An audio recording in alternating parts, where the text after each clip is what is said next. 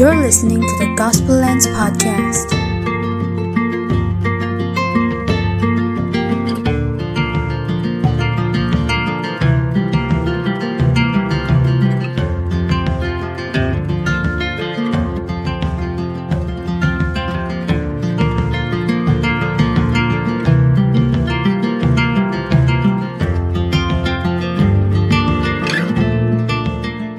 Hello and welcome to the Gospel Lens Podcast. I'm your host Kevin and this is officially episode 1. I'm really excited to start this off and I really hope that this is a blessing to you, the listeners, and to me as well. So looking back at the last few months, I think it's safe to say, or I think all of us would agree, that it's been a really crazy year. Even before Corona came into the scene, we had rumors of war in January, we had nuclear attack rumors in January, we had wildfires, and then of course the virus came and things got even more worse and life was just turned upside down. So right now, I think we are seeing a lot of pain and anguish all around us, and it's very difficult, especially as believers, to make sense of all of this and try to answer very difficult questions or to see how God is being sovereign in all of this. And it's not like suffering is new to us.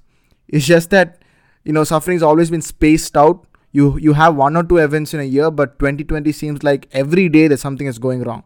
And it's a very important question. What is suffering? Or why is there suffering in this world? Why is there evil in this world? It dates back to the Greco-Roman world, where the Greeks were probably the first people to pose this question. The problem of evil, the problem of suffering. And I don't think it's an irrelevant question. I think it's very fundamental and very important, simply because it's one of the most realist things. I mean, suffering is a certainty. Like they say, death and taxes is a certainty. Suffering is a certainty. It's as real as it gets. I don't think anybody has gone to live an entire life without going through some kind of pain or some kind of affliction. So it's such an important question. It's not just something that skeptics pose this question to sort of say, oh, this is why we don't believe in a God. How can you believe in a God when there's so much of evil around us? But, even Christians struggle with this. Christians have doubts. Believers have doubts, especially if you're someone who's gone through suffering, you've lost someone you love, you've gone through some physical or mental pain. It becomes very difficult to make sense of God in such very difficult situations. So the misconception is that suffering is this unsolvable, mysterious and unanswerable question. And unfortunately, some Christians resort to saying, oh, you just have to blindly believe in God. You can't make sense of this. You can't rationalize this. This is just unsolvable. There is no answers to this. You just have to believe, just blindly believe. Which is completely not true. I think it's not mysterious and it's really simple. But yeah, I've encountered friends at school, atheists and agnostics, who pose this very question as why they don't believe in a God. They keep saying, so much of evil, how can you believe in a God? And it's not just normal people. I'm talking about intellectual atheists, evolutionists and Darwinians, and people like Dawkins and Hitchens, who pose this very question of evil and suffering as an argument in professional debates. So they keep saying, oh, you believe in this God of the Bible who's all merciful and kind in the New Testament.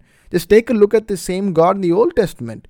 He's commanding his people to commit genocide. He's commanding his people to go into war and kill and murder. How can you believe in this God? Or rather, there is a very obvious contradiction, and hence your religion or your faith is a fairy tale. But this again is not having a complete or a proper understanding of Scripture and what the Christian worldview really says. And that's why especially skeptics just come out right off the bat thinking that they've got it all figured out and just say, oh, then explain suffering for me. If you believe in Christ, explain suffering for me. So let's try to break this down. Is there really a contradiction in Scripture? Is there really this incompatibility between God and suffering? Right? So what is the question? The question essentially is, why does God allow suffering? Or a better phrased question would be, which a proper intellectual unbeliever would pose is, if God is all good and all just, how can there be suffering in this world? If God is all good and all just, how can there be suffering in this world? So the implication by the skeptic here is that there is a contradiction or there is a logical fallacy in this question. So the question can be broken down into two statements. Statement 1 would be God is all good and all just. And statement 2 is there is suffering in this world. So the skeptic is implying that these two statements are incompatible or contradict each other. For example, it's like saying statement 1, Ben is married. Statement 2, Ben is a bachelor. Obviously, both these statements contradict each other because Ben can't be married and a bachelor at the same time. So that's the same thing the skeptic is implying when they pose this question, when they say, God is all good and all just. That's what you say, but there is suffering in this world. So both these statements or both these parts of the question seem to contradict or, be opposite to each other. But is that really the case? Let's look at statement 1. God is all good and all just and all sovereign. Of course he is. Right? Scripture is clear in that. The psalmist keeps exclaiming time and time and again of the Lord's goodness. We know that God is the judge of the world. So there's no problem with that. But what about the second statement? There is suffering in this world. And why does that contradict to the first statement? Because what the skeptic is trying to say, or what we keep thinking sometimes, is that suffering is unjust and suffering is evil. Suffering is an unjust thing that happens. It's not supposed to happen. And this is the thing. God allowing suffering to happen is an unjust and evil thing. So if God allowing suffering to happen is unjust, then that's contradictory to his nature, which is good and just. So that's why there is supposedly this contradiction between God's character, which is good and just, and God allowing suffering to happen, which is supposedly unjust and evil.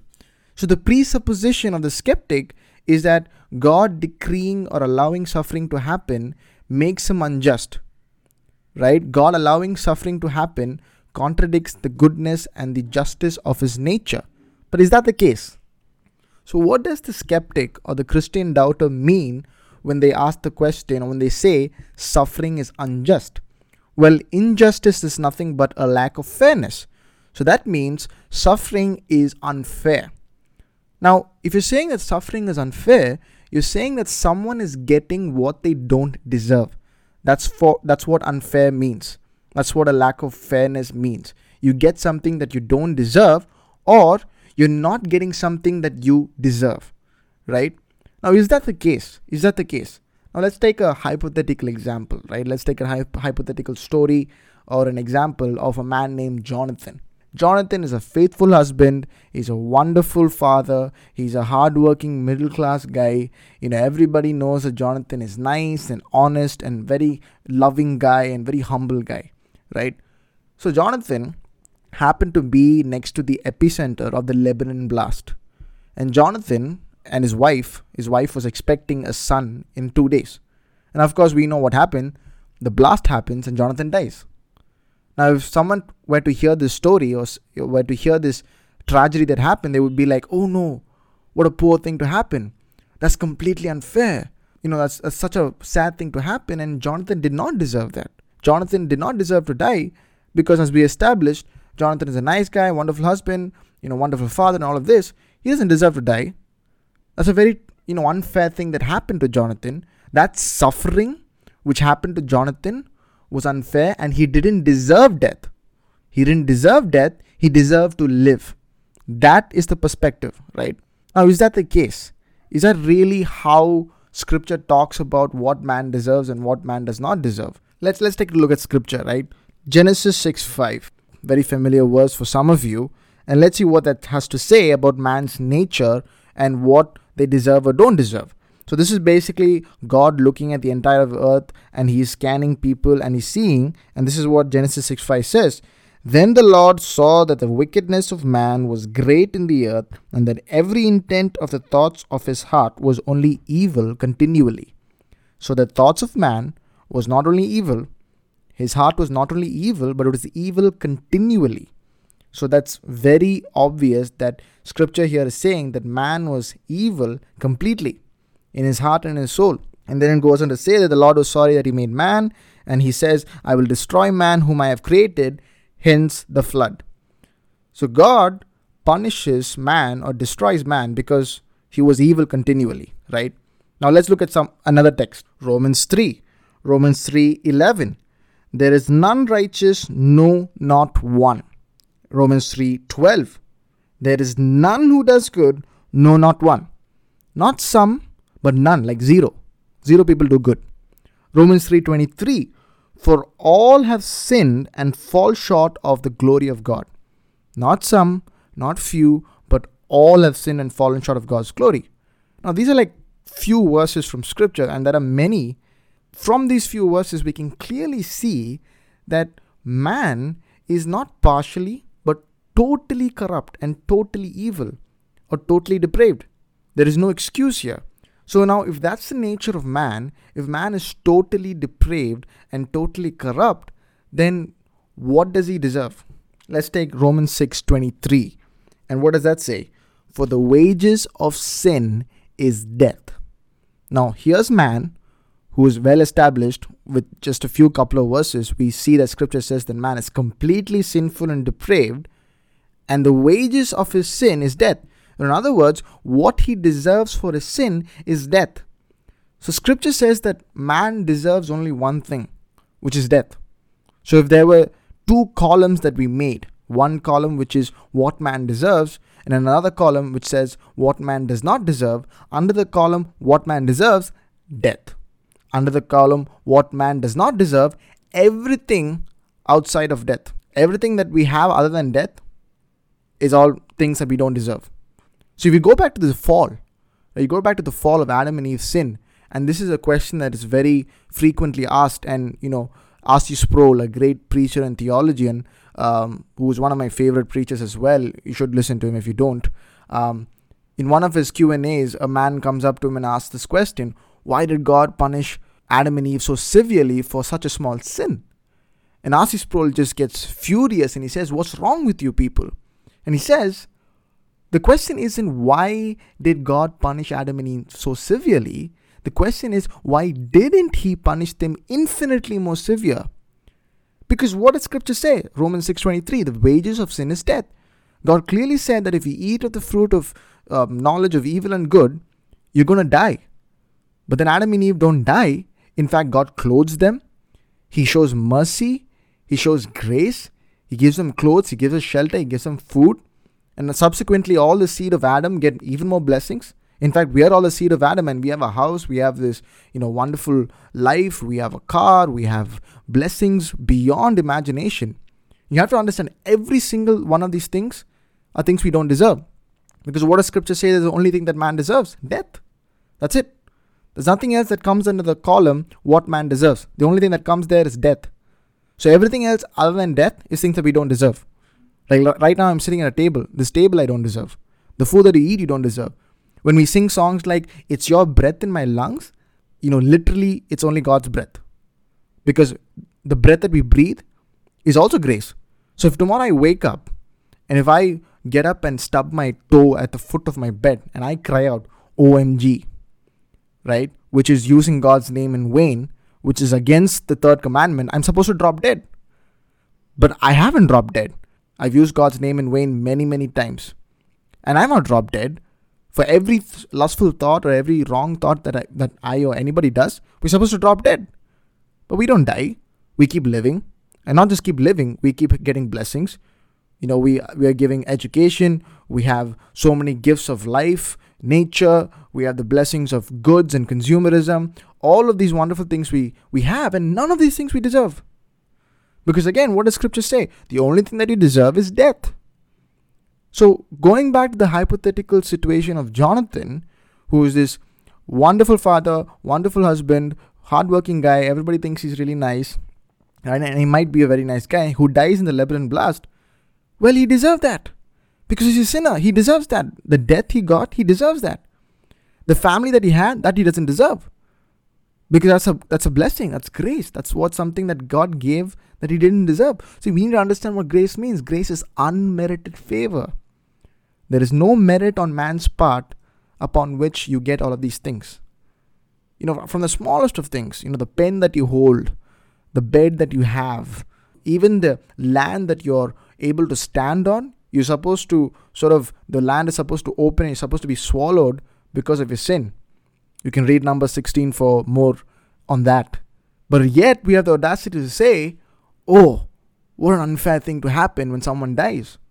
I'm sorry, but all the people who died in the plane crash in Calicut, They were all sinners and they deserve that. They deserve death. Right? It doesn't matter how you die. Even if you die a gruesome death, you have to understand you don't deserve life in itself. You're supposed to drop dead the moment you sin for the first time. So that's a long time back. So in other words, it's a delayed justice that God is somehow being patient with us and is not giving us what we deserve, which is death. So think of it like a courtroom scene. And God is this judge. Think of a courtroom scene where there's a judge and there's a criminal. And the criminal comes up front. He has all these crimes against him. And what will a good judge do? A good judge will send him to death because that's what the criminal deserves because of his crimes. If a judge just lets him go and says, you know what, I'm just going to give you a pass. That's not a good judge. That's not a just judge. That judge would be all over the news. People would be screaming at him. It's the same thing here. God is the judge of this world. Here we are, sinners who are criminals, who have all these crimes against us. And God supposed to give us what we deserve, which is death for our crimes. But somehow he keeps delaying that. He keeps prolonging that. And beyond which, we get other blessings and other, perks. And not just believers, I'm talking about every man on this world. The sun shines both on the just and the unjust. And yet we have the audacity to say a person who dies in a plane crash or in a car accident or through cancer, they didn't deserve that. They deserve that. See, the problem is, and this is the problem. The problem is we think that bad things happen to good people. What good people? What good people are you talking about? We think bad things happen to innocent people. What innocent people? Scripture is really clear. We just read a couple of verses. Romans 3, there is no one who's good. None. Zero. All have fallen short of God's glory. All. There is no one who's good. So yes, I would, put my hand down and say God is evil and unjust if actually bad things happen to good people. I agree with you. That's unjust. That's very difficult to grasp. I can't believe in such a God. But where are good people? There are no good people. Because bad things don't happen to good people. Bad things happen to bad people. In fact, bad things happen to really, really bad people. Right? You deserve more than all these small supposed sufferings that happen to you. But yet we have the audacity to question, God's sovereignty. See, the thing is, God allowing suffering to happen does not make him unjust. It makes him just. All the people who died through COVID, they deserve that. Because again, it's not a horizontal morality. It's very easy to say, oh, I'm not as bad as that guy. I'm not a liar like him. I don't steal like him. I'm not a rapist like the guy in the news. Well, it's not a morality that is compared between man to man. It's man and God. It's a vertical morality. And when you look at that, God is perfect in holiness and righteousness, and man is just not. There's this huge chasm between God's holiness and man's absolute sin. Like if you're in God's presence right now, you would dissipate, you would dissolve. Like you would go back to dust just because of his holiness. But we don't understand that. We fail to understand that. And this is the problem with the modern day believers all around. Because the moment we understand that, we know that if tomorrow I die or somebody dies, we know that that's what they need to get. So suffering does not make him unjust. If suffering is what people deserve, if death is what people deserve, and God is giving them what they deserve, then how is it unjust? How is it unfair? Because the only thing that they deserve is death, and that's what they get. In fact, they get it much later than they should have. And still we have the audacity to question God, this creator of the universe, the heavens and the earth. So like if someone loses their hand and they say, oh, that's an unfair thing to happen to him. They don't deserve the hand in the first place. You don't deserve your body. You're not supposed to live. Once again, what you deserve is death. So it's like if I give you a gift, if I gave you a gift out of just favor and just because I desire to give you a gift, and after some time I take back that gift from you, would that be unjust from my part? Would that make me evil? No. It's a voluntary thing that I did and you didn't deserve the gift. That's why it's called a gift. And that's why I gave it to you. And I can decide when I can take it, when I can give it back. It's all up to me because it's grace. There's no merit on your part to deserve that gift. That's why it's called a gift. And so the next time something bad happens, or next time something bad happens to you, or you see great suffering around, the news channel keeps reporting things that keep happening every single day, Keep in mind that all of these things is God's wrath pouring upon a wicked, wicked world. These are all things that we deserve. We deserve infinitely more. And that just sort of diffuses this question of why is there suffering as well, or it diffuses the fact that there's a contradiction between God's nature and suffering. Because if God is good and if God is just, well, there should be suffering in this world. There should be wrath poured out. There should be death, because that's the only thing that we deserve. Now, mind you, I'm not saying we shouldn't empathize with suffering. I think there's a fine line between accepting truth and understanding truth. It's very difficult to accept suffering, and especially if it happens to us, but it's not a problem in rationalizing it, in making sense of it, because God and suffering is not incompatible, it's perfectly compatible. And it shouldn't be a bothering thing to us. But there's another way to look at this, right? Because what do we mean when we say that God is good? We really don't understand that. We sing songs like God is good all the time. We sing good, good Father. But if you really understand when scripture says God is good, we would know that this in itself diffuses this supposed contradiction between suffering and God. Let me try explaining this through two deductive thoughts to show what actually scripture means when it says that God is good and how we've misconceived it and we have understood it wrongly. So the first deductive thought goes something like this. Statement 1. Saving a girl from rape is good. Statement 2. God saves a girl from rape. Statement 3. Hence, God is good. Let me repeat that. Statement 1. Saving a girl from rape is good. Statement 2. God saves a girl from rape. Statement 3, which is the conclusion. Hence, God is good.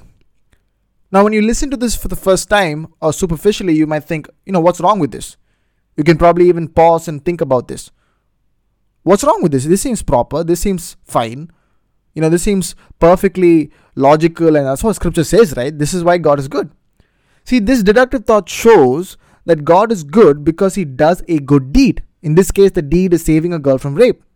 So if God is good because he does good deeds, that means goodness exists outside of God. So God is dependent on the goodness of the deed to make him good, which is completely fallacious and pretty blasphemous if you ask me. Because that's not what scripture means when it says that God is good. Because if goodness exists outside of God, then evil also exists outside of God. And God is dependent on the goodness and the evil of the deed to make him good. And God is not intrinsically good. It's just God doing good deeds that make him good. Now that's really problematic. This might get clear when we look at the second deductive thought, which goes something like this. So this is the second deductive thought. Statement 1. God is good. Statement 2. God saves a girl from rape. Statement 3. Hence, saving a girl from rape is good. Let me repeat that. Statement 1. God is good. Statement 2. God saves a girl from rape. Statement 3. Hence, saving a girl from rape is good. You notice the difference? The second statement and both the deductive thoughts were the same. But the second deductive thought started with God is good.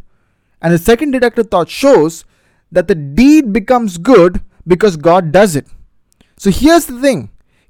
Right? God is not good because he does good deeds. Deeds become good because it is done by a good God.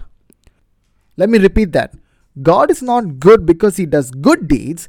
Deeds become good because it is done by a good God. See, goodness does not exist outside of God. God is the very goodness. God is the very good. So that means whatever God does, because God is intrinsically good, whatever God does becomes good. It's not that God does good deeds and that's what makes him good. God is essentially good. That's it. That's the foundation. The foundation is not something being good. The foundation is that God is good, and whatever flows from God in terms of action and whatever act he does, because he's intrinsically good, that act becomes good as well. See, the problem is we go from small to big. If tomorrow you were walking down the road and you saw an old man getting hit by a car, immediately you know what we would do? We would look at that accident that happened and we would define morality for ourselves. We would define that as good or bad, and probably we would define that as a bad thing or an evil thing that happened, then correlate that to God and say, God allowed this evil thing to happen and hence God is evil. We're going from small to big. We're defining morality on our own terms. That's not how it works. But the way it should be is that we witness this accident, we understand that God is good, And whatever flows out of a good God, or whatever flows from that which is good, is good. So God, who is good, allowed this thing to happen, and so the accident is good. See, just because you don't have the knowledge, or you are a finite being and you don't understand how this accident fits into the grand scheme of things and makes it actually good, doesn't mean that it is not good. It's like you peep into a room through the keyhole and you see only a chair, and you just make the assumption that the room only has a chair, when in fact the room has multiple chairs and a piano and a drum set.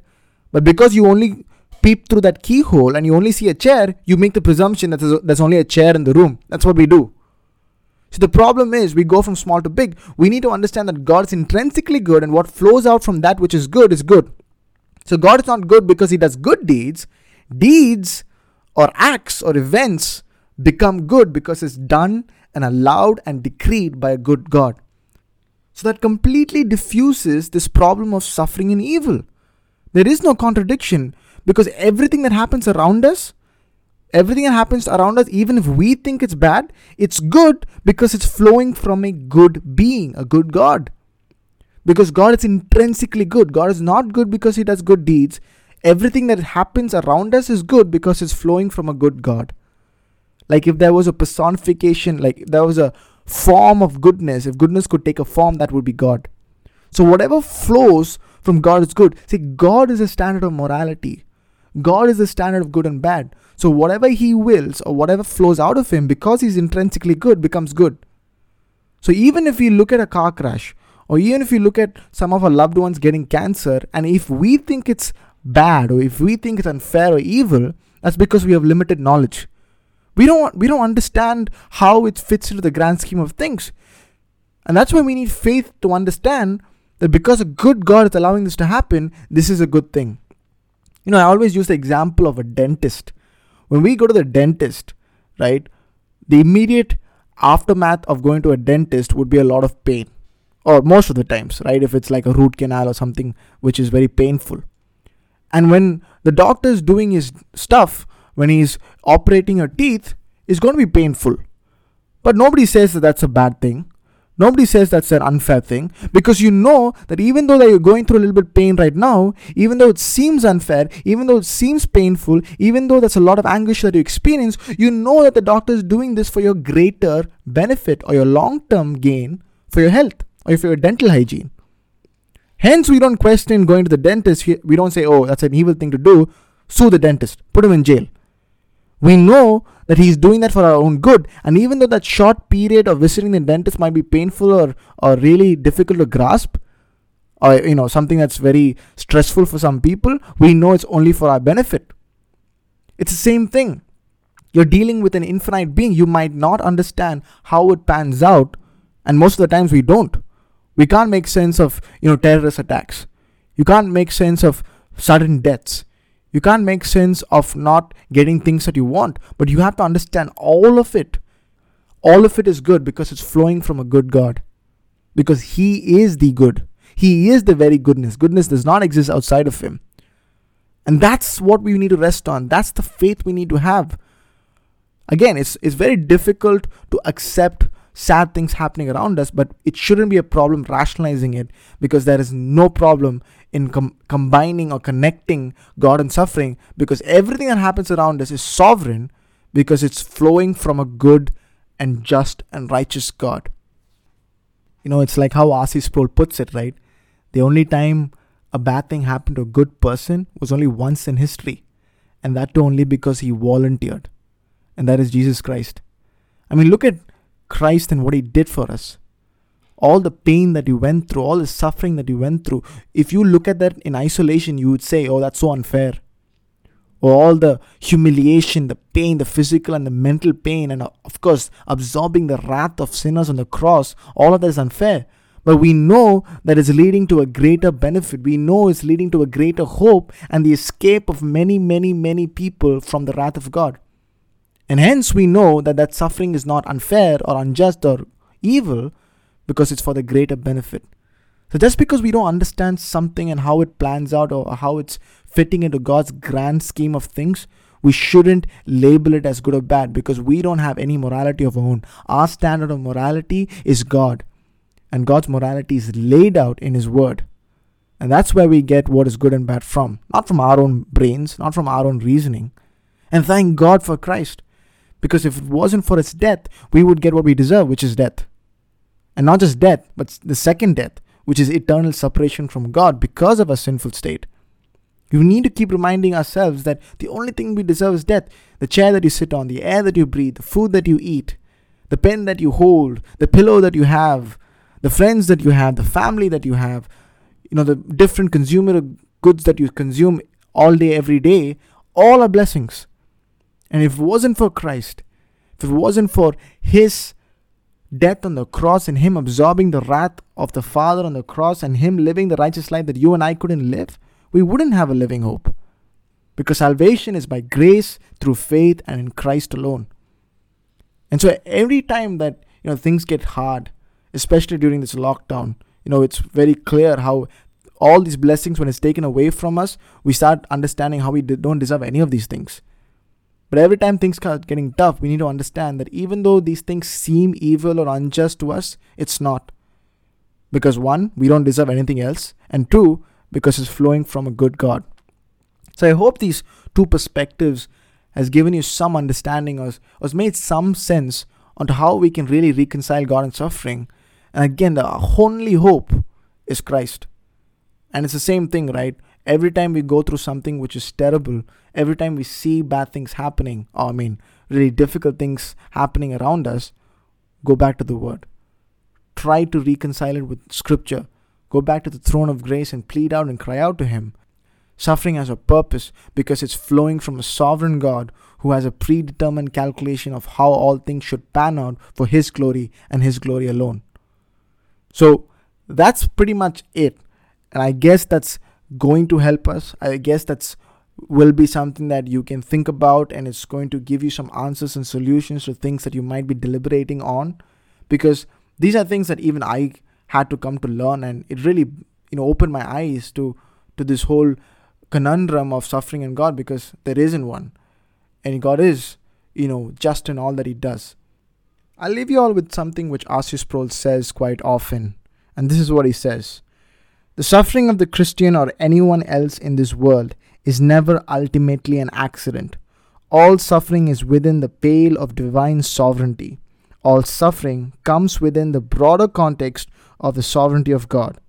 God allows suffering to come into our lives to refine us, as it were, to teach us how to be more and more dependent on Him. I hope that helped, and I hope this first episode was an eye-opener to you. It's been a blessing for me, and I really hope that it gives us answers, it gives us solutions, and it encourages us to discuss about these things more and more. So that's about it. Subscribe on Spotify, on Anchor, and every other podcast platform.